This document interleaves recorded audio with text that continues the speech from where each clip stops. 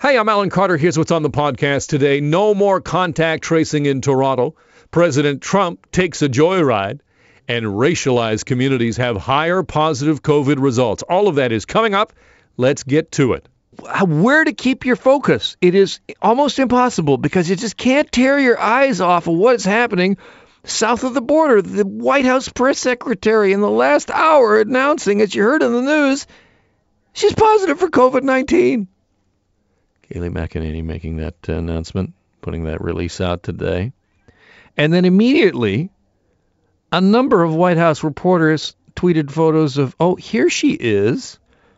Just yesterday, briefing reporters, no mask. No mask. And the response from the White House is, you're far enough away. Don't worry. Of course, we're keeping our eye on the situation south of the border. We are expecting an update from Donald Trump's doctors on his condition. Here's what I'm going to predict exactly what's going to happen. I'll tell you exactly what's going to happen. The doctor is going to come out and say something, and then a good portion of the world will not believe it. And it'll be called into question, and it'll be dissected. Timelines, graphs will be sent out. It'll be quite a thing all day. And in our next segment, we're going to talk about it from a Canadian perspective. What does it all mean for us? What does it all mean for us as we watch what's unfolding south of the border? And we're going to talk about that little joyride that Donald Trump took yesterday, the perspective on it. But let's get to the numbers, because here they are, 615 cases with 38,000 tests. You know why that's important today? It's important because it's meaningless. Now follow my logic here, because it's meaningless, and the fact that it's meaningless is vitally important. So your test number, as I said, 38,200. Here's your pending number, very important, and that is 68,000 tests still pending. Now that is down from the high that we saw on Friday of 90,000 pending tests. So that's a little bit better, but still we have this enormous backlog that just continues. And here's our hospitalization number. Again, this is a lagging indicator. So +7 in terms of hospitalizations, +2 to our ICUs. So those numbers continue to tick away upwards. And we know that this is what happens as cases go up. Then 2 weeks after that, you get hospitalizations going up. And then sometimes a week or so after that, that's when you get the ICUs going up. And we have lost the plot here in Ontario now. It is an absolute mess. Because as I mentioned, that 615 case number means virtually nothing when you look at the fact that we continue to have this lag time that grows more and more by the day.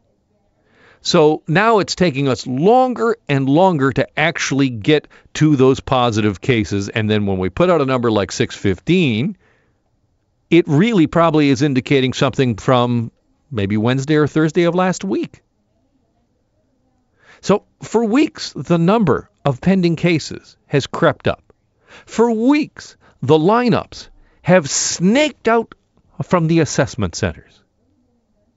And belatedly, we get a change in messaging about who is supposed to get tested. Health officials have been calling on the Ford government for more than a week, for weeks, plural, saying, change the messaging. Quit saying everybody who needs a test, go get a test. And then finally we get that. Belatedly, a change in the symptom list for kids going to school or daycare. We saw what British Columbia did. The questions came for the Ontario government day after day after day. What are we going to do about this? Are we going to follow suit? Because there's lineups. There's tons of lineups. There's kids in lineups. Parents taking the day off work, standing in a lineup for multiple hours with their kids to get a test because they got to get them back into class. So we changed the symptom list. Now we have this new flow chart in terms of symptoms. So now if you have a runny nose, that doesn't immediately mean that you're out of school forever. And then the change in messaging, or the clarification. That was the quote from the health table. Clarification. Kids don't need a test to return to school. Well, that's a surprise to all of those parents in lines. Belatedly, we get to that. So now where are we? Well, now we're at a point where the province has now paused all walk-in testing at centers. Why? Because we're trying to get caught up on that backlog. And then when the centers reopen tomorrow, of course, tests will be appointment only. Good luck trying to get one, because a quick look around at some of the websites for different testing at different centers, we're talking already several days you're into the future where you're not going to be able to get one. So if you want one, if you need one right now, if you think you need one right now, you're not going to be able to get one. And as a result, we are totally flying blind in this province. Here's Dr. Suman Chakrabarti, an infectious disease specialist at Trillium Health Partners in Mississauga, talking about the testing lag and what it does to our ability to know what is actually going on in our community. It's just hard to know what's actually happening there. And now you're probably going to see in the next couple of days there's a significant drop in the numbers, and we shouldn't take that as any kind of relief because there still is increased transmission, and we need to do something about that in the next 1 to 2 weeks. That is Dr. Suman Chakrabarti. So the numbers are meaningless. That number you see today, oh, hey, that's down from 700, the high, 615, that's not bad, meaningless. Whatever the number is tomorrow, maybe it's 500, meaningless. So don't put your faith in those numbers that are coming out, those daily numbers, because we are absolutely flying blind in the province of Ontario. We don't know where the virus is spreading. We don't know how fast. We have stopped contact tracing in the city of Toronto. And when you hear that, you've got to think to yourself, well, now this is not good. And here is the chair of Toronto's Board of Health, Joe Cressy, talking about why the city of Toronto has said, now, well, that's it. Forget about it. We got nothing more with the contact tracing. We have a backlog of nearly 80,000 tests still to be processed. And so by the time we start contact tracing, well, it's already behind because of those backlogs. And so if we are going to get a handle on this pandemic, if we are going to beat this second wave and keep our schools open, we're going to need some immediate measures now. And that's why we've raised the alarm bells around contact tracing. And so we have a situation, that was Joe Cressy, by the way, the chair of the Toronto Board of Health, talking about the backlog, and that's why contact tracing is not happening at the Toronto Public Health, with some exceptions, of course. There are some significant exceptions where they are doing some contact tracing, but just generally, if there's a positive number or there's a positive case, like one of these cases in Toronto, 289, that's the official number in the last 24 hours, of those 289, I mean, a bunch of those is like, it's too late. What's the point? What is the point? And yet, I want you to listen to the message from the Ford government in the House today when asked about, here we are, second wave. We knew it was coming, and it's here, and everything that I have just outlined for you. Step behind. A call for the government to do something, days later, sometimes weeks later, they do it. You just heard Joe Cressy saying, raising the alarm. The city of Toronto, the medical officer of health in this city, wants the province to go further, does not feel comfortable going further herself, wants the government to do something. Here is the deputy premier of this province and the minister of health defending the government's record as it confronts this second wave. We listened to what you were saying all last week, indicating that people are waiting outside in long lineups. It is getting colder. We responded quickly. So now we're changing to appointment-based testing so that people will have a better idea when they need to go, and they will be screened before they come in to make sure that they are eligible to receive a test. I got some of that on my shoe, unfortunately. Now what am I going to do? I stepped right into that. Thanks, Deputy Premier. I want to stoop and scoop that stuff. So what's a shock that it's getting colder? Did that come out of the blue for you? Their lineups? Well, heavens to Murgatroyd. Heavens to Betsy. Lineups. Well, we're right on top of that. Here we are now, weeks and weeks after lineups at testing centers lead the evening news here on Global, night after night. Oh, you know what? It's getting kind of nippy out there. It's a bit chilly. That's why we've changed to this appointment thing? Sure. It's chilly. That's the reason. We have to get a hold of this. We have to be able to get back to a point where we can actively contact trace. Listen, do you remember in the first wave, at the height of the first wave, what did we hear again and again and again? What are the keys to being able to keep the virus in check? Two things: testing and tracing. And the testing, well, we're just pretty much going to stop that because we got we got lots. Hey, we're full up. And the tracing, well, by the time we get around to the testing, the tracing's pointless. So, what can you do? I wish I had better news on this Monday about the situation in the province. I wish that I could have come on here and just ranted about Donald Trump and his crazy drive. Because there's something weirdly comforting about watching that madness unfold south of the border. Obviously it's not comforting, but perhaps you know what I mean. I'm not expressing it well. It at least takes my attention away from what's happening here in our backyard, which is very, very worrying. We're watching developing news south of the border. As you heard at the beginning of the program, the White House press secretary, Kayleigh McEnany, has now tested positive for COVID-19. There are questions about when she may have contracted the virus. She said in a statement that she had been repeatedly tested, but then tested positive this morning, and she has no symptoms. And, of course, all of this follows just an extraordinary weekend south of the border, especially yesterday as Donald Trump leaves the hospital, leaves the military hospital where he has been staying since Friday, to drive out and wave at some supporters. Here's what that sounded like.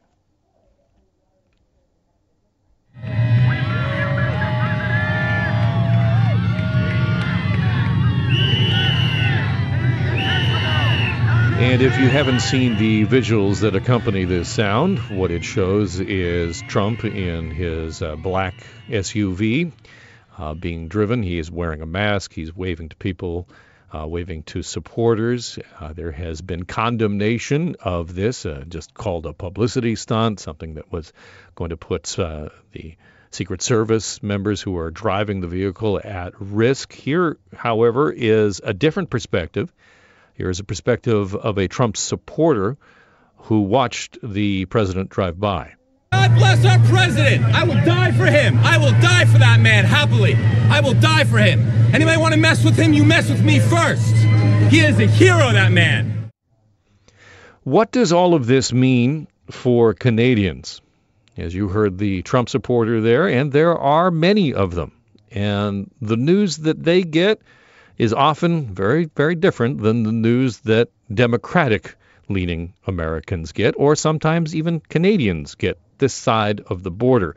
What does it all mean? To discuss it from a couple of different perspectives, I am pleased to welcome to the program Lisa Kirby, who is the CEO of Blackbird Strategies, and Zara Saltani, who's a senior consultant at Loyalist Public Affairs. Welcome to you both. Thank you so much. Thanks Lisa, for having us, Alan. Lisa, I will begin with you. What does this mean for Canada other than just something to be glued to the television while there's limited sports on? Well, I think it has great implications for Canada as we move forward. I think we're, now, 29 days from Election Day in the United States. We know that coronavirus is cases are climbing in the United States. We know that violence is escalating. We know, you played that clip of the Trump supporter outside of the Walter Reed Hospital last night. And I have to say, they don't sound like supporters anymore. They sound like members of a cult, and that's part of the problem in that the politics that are happening in the United States are so different than what's happening here. And we don't know yet what the implications for Canada is going to be because we don't yet know how the election is going to fall out. And part of that, of course, they're our largest trading partner. We have the largest undefended border in the world. There's so much here. Zara, to you, when you saw the visuals of Trump being driven around, I wonder what your reaction was. I said in the preamble that, where you get your news sometimes can inform your perception of what you see. I'm wondering what you saw. For me, it wasn't much. It wasn't very surprising. I mean, he's the president of the. You can argue it, but he's the president of the free world. He's the president of the United States of America, and it is to me. It wasn't surprising that he would come out and show that he's strong and that he's well, because this is a very serious and unpredictable illness, and as Lisa said, 29 days away from the election, for a man who's 70 plus years old and is clinically considered to be obese, this is serious, and he wants to come across as strong. But from the perspective of, trying to show that leadership, I mean, there's one takeaway from it that says this was reckless and ego-driven, and the other sort of what you're sort of saying maybe is that this is more about showing strength. Absolutely. And I mean, I'm not saying this is a good or bad strategy. Democrats will definitely try to portray him as reckless and as someone who's putting everyone, an entire country, in fact, at risk, and putting his staff at risk, especially, with his press secretary now testing positive for COVID. But I guess the Republican strategy here is to show that he is strong and he's quite literally fighting and going to defeat COVID.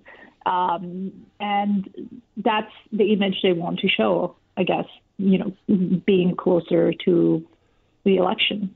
But I think there's one thing that we need to note here. This isn't a Republican strategy. This is Donald Trump having a narcissistic meltdown inside Walter Reed about how he wants to be able to go out there and wave to his supporters, which includes the founder of the Proud Boys, who was out there. So, this isn't a strategy. This is Trump putting people at unnecessary risk. You have doctors from the Walter Reed Hospital, in which Trump is staying, saying that what he is doing is reckless and putting people at risk. That drive-by they did in the presidential vehicle, that's a hermetically sealed vehicle, and there were Secret Service agents sitting in there with him.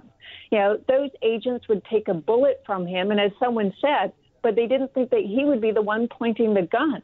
That this is absolutely reckless. And now they're coming out today, the Trump campaign, this is the Republican strategy, is that they're saying that Biden, because he has not contracted COVID, doesn't have the same level of experience now that Trump does and able to battle this disease. Well, Trump has had 7 months to get this disease under control, and he has had no ability to do it. And now, to your point, he is, I believe, 74 years old, clinically obese. He has all these risk factors, and everyone that was around him, everyone in his orbit, no one isolated after the first case was found positive. And now basically what we have is we have more infections coming out of the White House than we did for the entirety of Washington, D.C. last week. Let's just go up a couple thousand feet here, because I want to talk about something that I think Canadians don't always appreciate, which is that, we in Canada, we tend to favor Democratic presidents. But the evidence is that Democrats tend to be more trade protectionist, and I appreciate, obviously, that Donald Trump and his administration has been extremely protectionist and against Canada. Just look at the aluminum tariffs. But just from a Canadian perspective, Zara, I'll go to you. Are we wrong to think that a Biden administration, if we get to that, is going to change any things from a trade perspective?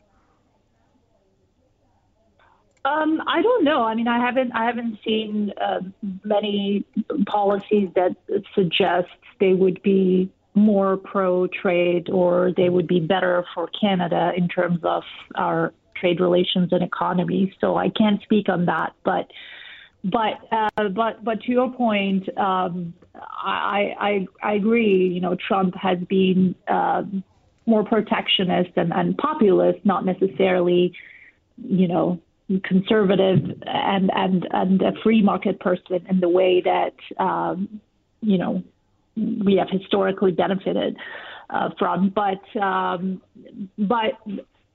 with Biden, I mean, so far, I haven't seen anything that suggests he would be necessarily good for Canada or the economy in general.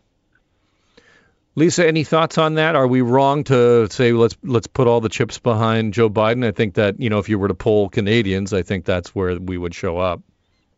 Well, I mean, I think, you know, most people at this point or I would hope most thinking people at this point would vote for a paperclip before they voted for Donald Trump. You know, this is a problem. And Donald Trump isn't just not good for America, he's not good for the rest of the world. And we know that because hardcore Republicans, lifelong Republicans in the United States, have decided to throw their support behind Joe Biden because at the end of the day, Joe Biden, while he's a Democrat, he is a moderate. And those Republicans know that he is better for the United States of America than Donald Trump is. So when you have legions of lifelong Republicans switching allegiance, not even just switching allegiance, but actively campaigning against Donald Trump, that tells you all you need to know about what's happening within the United States. Canada for sure is better off with a Democrat, particularly Joe Biden, in the presidency as compared to Donald Trump. And I think Americans will be better off with President Joe Biden than the one that they currently have. We'll leave it there. Lisa Kirby is CEO with Blackbird Strategies. Zara Soltani is Senior Consultant at Loyalist Public Affairs. Thank you to you both. Thank you so much. As we peer through the numbers that we are getting from public health, from the Ontario Health Table, what does it tell us about where COVID-19 is spreading? If you joined me at the beginning of the program about an hour ago, I gave you the overall numbers, which are 615 new cases in the last 24 hours with 38,200 tests, and also heard me say that that number is generally meaningless. And the reason that that number is meaningless is we continue to have a substantial lag time. There are still 68,000 tests pending. That number got up to as high as 90,000 on Friday. It gives you a sense of how far out we are in terms of real-time data. And, of course, you've also heard likely by this point that the City of Toronto, the Public Health Department of the City of Toronto, is saying it's basically canceling all contact tracing because by the time they get a positive test result going around and trying to find those person's contacts, it has been so long since the actual test was administered, it is virtually pointless. So does that mean that COVID-19 is just spreading just widely out in the community? Or does it more specifically mean that COVID-19 is spreading amongst certain portions of our city and certain demographics? Is that information that we are not seeing? To get a better perspective on that, I am pleased to welcome to the program Dr. Kashif Pirzada, who is an emergency room physician in Toronto. Welcome, doctor. Thank you. Thank you. You tweeted this morning something that has got a lot of attention right now, and that is a breakdown of various regions in the city, specifically a portion of the city. What did you tweet this morning? So I was able to get a leaked snapshot of some internal data by Toronto Public Health, and it's showing that what we call test positivity rate is very high in the northwest part of the city. So around the Jane and Finch area, a lot of heavy industry, a lot of apartment buildings. So typically what this means is that, you know, when we were in the summer lull, we weren't seeing that many cases. If you tested 100 people, maybe 1% of them would be positive, and that's a great thing. 3% is considered not great, and that's New York hit that, and they've shut down 2 boroughs, Queens and Brooklyn, based on that number. Well, what the data I saw this morning when it was sent to me was shocking. We are at 11% in parts of the city in the Northwest. What part, can you, just for those who are not so familiar with Toronto, give you a better sense of what we're talking about here area-wise? So there would be anywhere from Rexdale, Jane and Finch, Wilson Heights, the North St. Jamestown area. So it's a large area, a lot of factories there, a lot of apartment buildings, a lot of community housing. It's generally an area that is lower income, relies heavily on public transit, and predominantly racial minorities live there as well. You mentioned the percentages, and 3%, as you talked about in New York City. I noticed that the WHO, from their guide, says anything over 5% in terms of positivity would require measures and interventions. Are you saying that there should be some interventions, in those neighborhoods? Definitely. I think there should be. There needs to be more transparency. This data shouldn't have had to be leaked. It should have been public information. Every person in every neighborhood should know what's going on across the city and across the province, and this stuff should not be kept secret. I think what should happen is, we need to at least start some kind of localized shutdowns based on this information, and really follow the best example, which is New York City right now. New York City had the best school opening plan in North America, and now they're being the most cautious when it comes to managing this. And I think they're going to do, after a disastrous start to this crisis, I think they're going to come out of the second wave much better than we are. Dr. Pirzada, what's your experience been in the ER? In the last week, we are seeing a surge of patients. I personally have seen 4 critically ill COVID patients. 2 had to go to the ICU, and these are from these neighborhoods. I was quite surprised, and we were all kind of taken aback at the rapidity of how many cases are coming in now. And is there a difference in the cases or the demographics of the cases than from the first wave?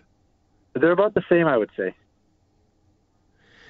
And what is the data that you have released today in terms of the way that the virus is spreading through what are traditionally seen as lower income neighborhoods? What does that tell you? It tells me that we haven't learned the lessons that we should have learned the last time. We should have been more careful about requiring preventative measures like masks in apartment buildings and in public transit. I know they're required, but that's not enforced in a lot of places. The mask requirement in workplaces really only came into effect in the last week, and I think that's a bit too late now for this. We need to be more aggressive about these preventative measures. And now that we've reached this stage, we need to be aggressive about shutting things down and closing areas that are really risky right now. So when you hear the call from the medical officer of health for Toronto saying that she wants, Dr. Eileen de Villa wants the province to go further, you would second that call?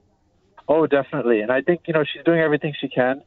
And I understand the politicians are all in a very tough spot. Like, they have to balance a lot of conflicting needs.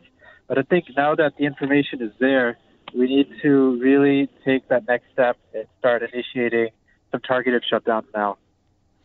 The Premier is coming up in a few minutes. If I was able to ask a question on your behalf, if you were on hold right now, as reporters are as we speak, waiting to ask the Premier a question, what would you ask? But will you consider moving to stage 2 in areas where community spread is increasing rapidly? I'll tell you what he'll say. He'll say, I take my advice from the medical officer of health, and then if Dr. Williams is there, Dr. Williams will come up and answer at length, and no one will be certain what he's talking about. And that's the problem. Like, this is the second time we're doing this. The first time we got through, we did a little bit better than we expected. But we need stronger, clearer, and better communication from our medical officer of health.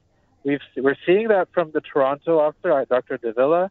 We're seeing it in Ottawa from Dr. Etches. Maybe they should be in charge of this effort because they seem to be being more proactive about this.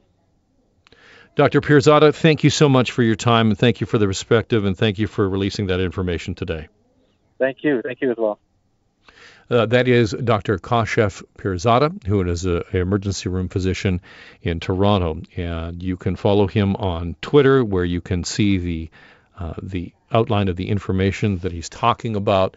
And that information shows, as I look at the breakdown, various areas of the city. Now, I cannot source it or verify it because I cannot independently confirm that information is accurate. That is hopefully something that's going to be asked of the government today. It certainly looks legitimate. It's a screen cap. It's not like just some numbers written down. It's a screen cap, and it does show a high percentage of positivity, overall positivity, well above the 5% mark in a number of Rexdale areas of Rexdale, where in some instances it is over 10%, double digits, and that is very frightening. And hopefully we'll get some kind of answer from the Premier today as he speaks at 1 o'clock today with the daily update. And I will tell you that the Minister of Education will also be there. And perhaps there will be questions about why it is we allow teachers to go from school to school to school. In fact, that is exactly what happened. That report coming out from the Toronto Star over the weekend, that students from 2 classes at a Catholic school are in isolation now after a music teacher who rotates among multiple schools tested positive for COVID-19. Like we didn't learn something from long-term care? Like we didn't learn from long-term care that sending workers from one home to another, that was a recipe for disaster. And now we have the exact same thing happening in the school system. And what is the answer to that going to be? Is the answer going to be similar to the rest of the answers about the second wave, which is, we're doing a great job, folks.